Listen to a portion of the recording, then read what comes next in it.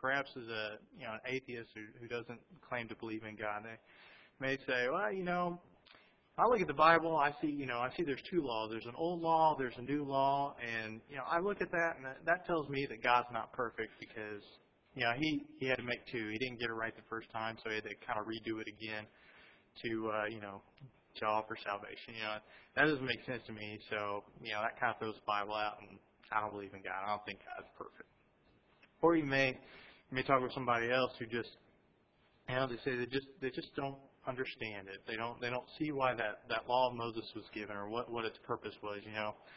New Testament and with Jesus, we have all this mercy and we have all this grace. Why is the rest of that?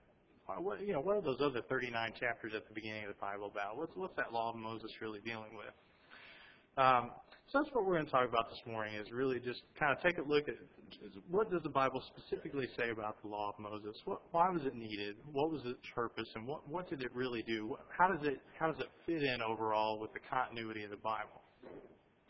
The first thing I want to take a look at is that the law of Moses was needed. It was definitely needed. But I want to give us some verses on all these things that we're going to talk about this morning, some places that we can quickly turn to show somebody that have questions like this, just what exactly is going on with the law of Moses. So the law of Moses was needed. If you turn to Genesis chapter 6, take a look over there.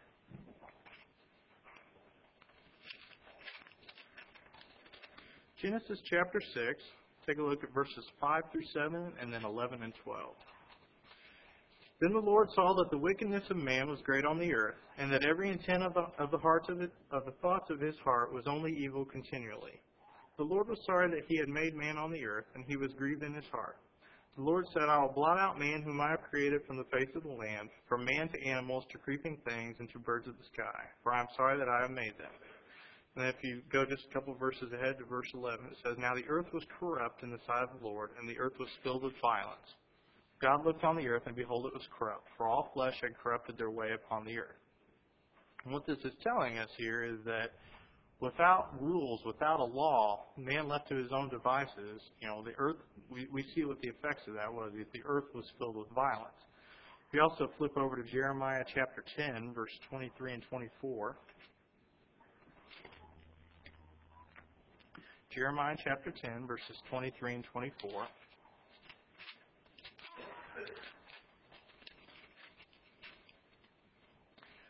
I know, O Lord, that a man's way is not in himself, nor is it in a man who walks to direct his steps. Correct me, O Lord, but with justice, not with your anger, or you will bring me to nothing.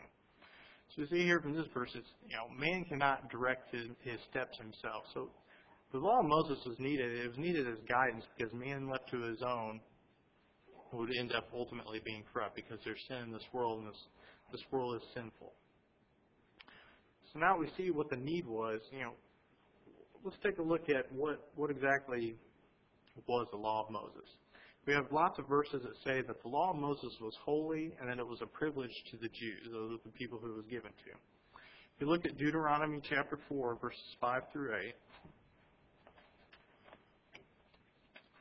Deuteronomy chapter 4, verses 5 through 8. It says, See, I have taught you statutes and judgments, just as the Lord my God commanded me, that you should do thus in the land where you are entering to possess it. So keep and do them, for that is your wisdom and your understanding in the sight of the peoples, who will hear all these statutes and say, Surely this great nation is a wise and understanding people. For what great nation is there that has a God so near to it as is the Lord our God whenever we call on him? Or what great nation is there that has statutes and judgments as righteous as this whole law which I am setting before you today? So you see here, Moses is telling people that their law is righteous, and that's a privilege because it gives them understanding, and all the other nations could see that because of this great law that they had that was given to them, that they had understanding that they were made wise through it by following it. If you also look at Romans chapter 3, verses 1 and 2, Romans chapter 3, verses 1 and 2.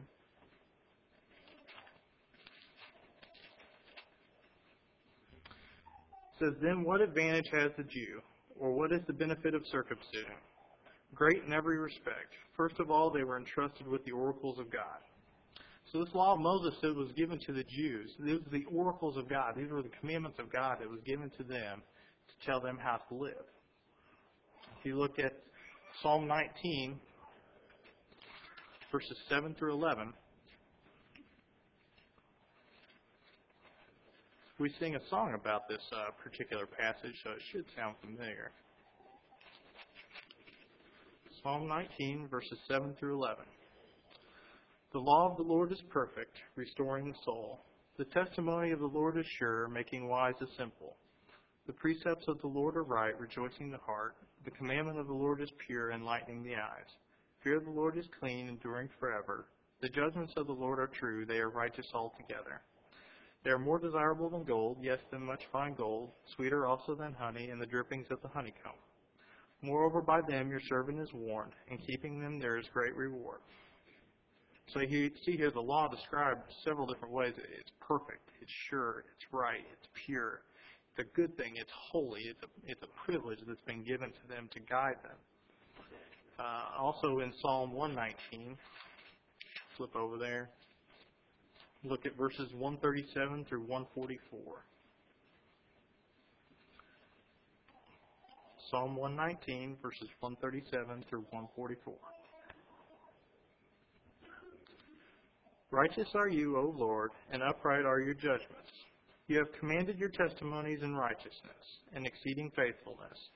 My zeal has consumed me because my adversaries have forgotten your words. Your word is very pure, therefore your servant loves it. I am small and despised, yet I do not forget your precepts. Your righteousness is an everlasting righteousness, and your law is truth. Trouble and anguish have come upon me, yet your commandments are my delight. Your testimonies are righteous forever. Give me understanding that I may live.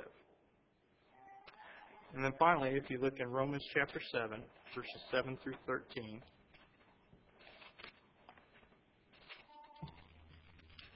Romans chapter 7, verses 7 through 13. What shall we say then? Is the law sin? May it never be. On the contrary, I would not have come to know sin except through the law. For I would not have known about coveting if the law had not said, you shall not covet. But sin, taking opportunity through the commandment, produced in me coveting of every kind. For apart from the law, sin is dead.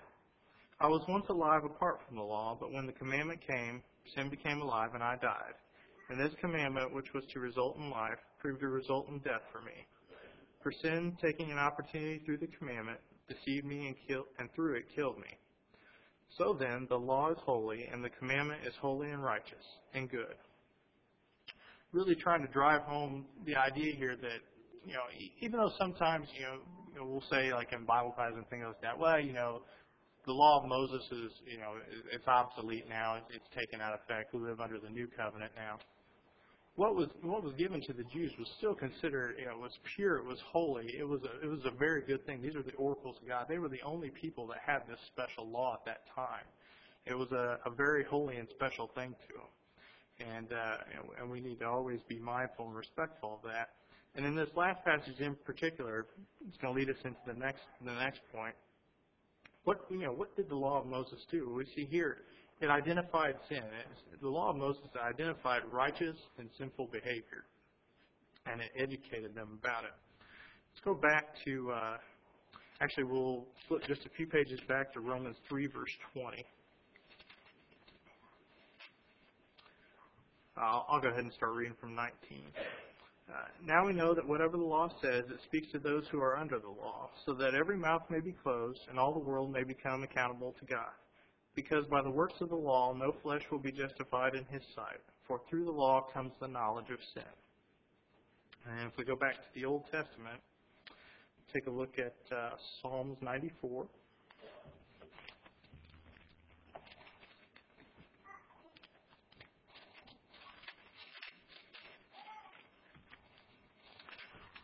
Psalm 94, look at verses 8 through 13. Pay heed, you senseless among the people, and when will you understand, stupid ones? He who planted the ear, does he not hear? He who formed the eye, does he not see? He who chastens the nations, will he not rebuke, even he who teaches man knowledge? The Lord knows the thoughts of man, that they are a mere breath. Blessed is the man whom you chasten, O Lord, and whom you teach out of your law, that you may grant him relief from the days of adversity until the pit is dug for the wicked. So we see here in this passage that the man who is taught by the law is blessed. Turn to Proverbs chapter 6. Proverbs chapter 6. Look at verses 20 through 24. My son, observe the commandment of your father, and do not forsake the teaching of your mother. Bind them continually on your heart, tie them around your neck. When you walk about, they will guide you. When you sleep, they will watch over you. And when you awake, they will talk to you. For the commandment is a lamp, and the teaching is light, and reproofs for discipline are the way of life.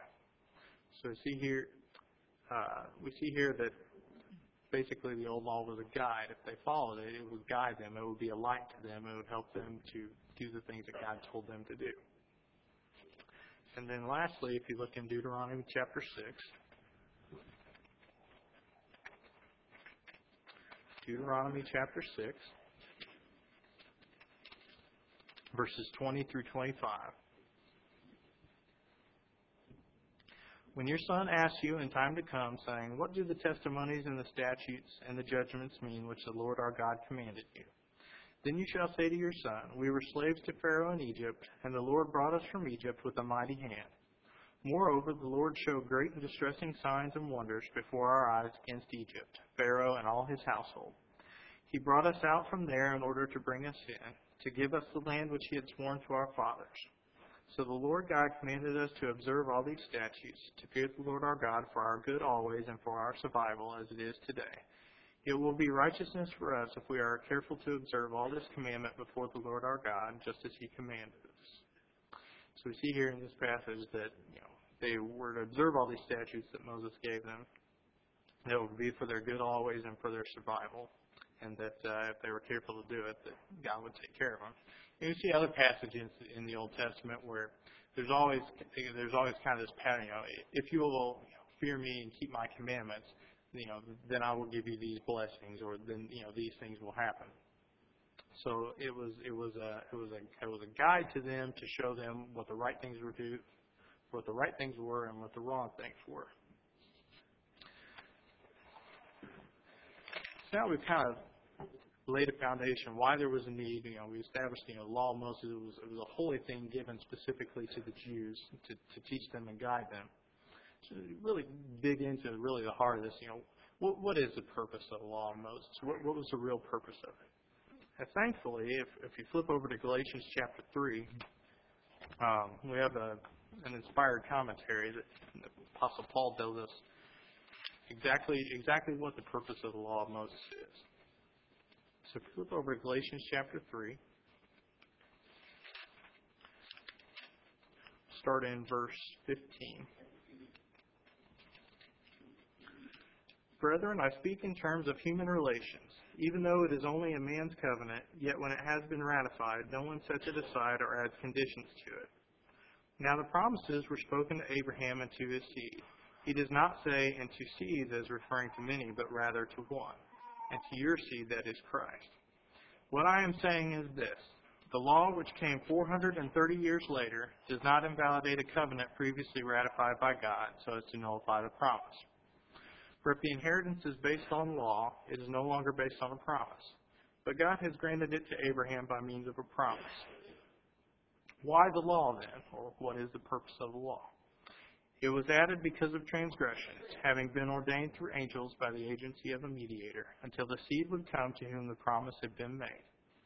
Now a mediator is not for one party only, whereas God is only one.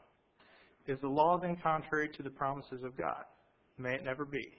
For if a law had been given which was able to impart life, then righteousness would indeed have been based on law. But the Scriptures shut up everyone under sin, so that the promise by faith in Jesus Christ might be given to those who believe.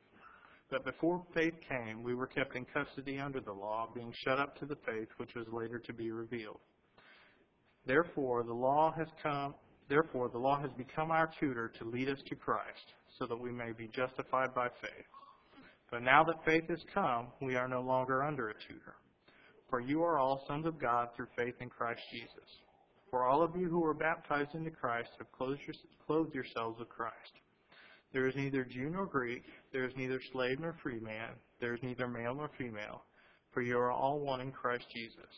And if you belong to Christ, then you are Abraham's descendants, heirs according to the promise. Now, this is a pretty beefy passage here, so let's kind of go back and break it down a little bit. If you look back in verse 18, it's talking about an inheritance, and it's talking about the promises. If you remember, there were 3 promises given to Abraham. Of particular focus here was talking about the final promise, or a spiritual blessing. Abraham was promised that all nations would be blessed through him. So let's, the first part of the passage here is talking about, does, the old law, does it somehow invalidate, the promise given to Abraham? What it's saying is that it was added to it, particularly if you look in verse 19, it was added because of the transgressions of man. So it was a guide to help lead them along the way. In verse 21, we see that the purpose of the old law, it wasn't to give righteousness. It wasn't to give salvation. That's not what it was given for. It didn't provide any kind of salvation. And verses 22 and 23, we see that because of the law and because of the education that it gave on what was right and what was wrong, it locked everybody up under sin because, like we saw in that passage earlier in Romans, it talks about coveting, say, oh, you shall not covet. Well, then sin taking opportunity, I did all kinds of coveting and sin. So people were locked up under that. Verse 24 is really that key verse there. It says, the law was the tutor to lead the Jews to Christ. The law of Moses prepared the Jews for the fulfillment of Abraham's final promise. And that was when Christ came to bring salvation to all. That's what the purpose of the old law was. And then we see in verses 26 and 29, 26 through 29, that because of Christ and because of the salvation that He brings, we are now, if we follow the commandments of the new covenant, we follow the new, and obey Him, we now too can become heirs to the promise. And then the last point that I want to make about this is if you look at verse 25, it says, but now that faith has come, we are no longer under a tutor. What that implies then is that the law of Moses has now been fulfilled. If you go back to Matthew chapter 5 and verse 17, you see in the Sermon on the Mount that Jesus said, do not think that I came to abolish the law or the prophets. I did not come to abolish, but to fulfill. And then Romans chapter 8, verses 1 through 4. Romans chapter 8, verses 1 through 4. Therefore there is now no condemnation for those who are in Christ Jesus. For the law of the Spirit of life in Christ Jesus has set you free from the law of sin and of death. For what the law could not do, weak as it was through the flesh, God did, sending His own Son in the likeness of sinful flesh, and as an offering for sin, He condemned sin in the flesh, so that the requirement of the law might be fulfilled in us, who do not walk according to the flesh, but according to the Spirit. And sometimes, we'll hear people say, when they're studying or when they're in Bible class or something like that, the old law, it's obsolete, it's been done away with, it doesn't really matter now anymore. We got to be careful about that. Really, what it says here is that it had a purpose, and that purpose was fulfilled. It was to prepare the Jews, make them ready for the coming of Christ so that salvation could be given to everybody. So we want to be careful, and we want to realize that it's fulfilled. And if it's fulfilled, we don't have to live under it anymore. But if we can still use it as a tutor to teach us about principles of God, we don't have to, keep the Sabbath and things like that. But it still has value, and we see from these verses here, and kind of what we talked about today, that there was a need for it. Man needed guidance. God chose the Jews to fulfill His promise to Abraham. He gave him a nation of people, and through that, He gave them a law to guide them and to teach them. It wasn't to give them salvation. It was to prepare them for the coming of Christ and prepare them to, bless all nations through Christ and through the salvation that He provided.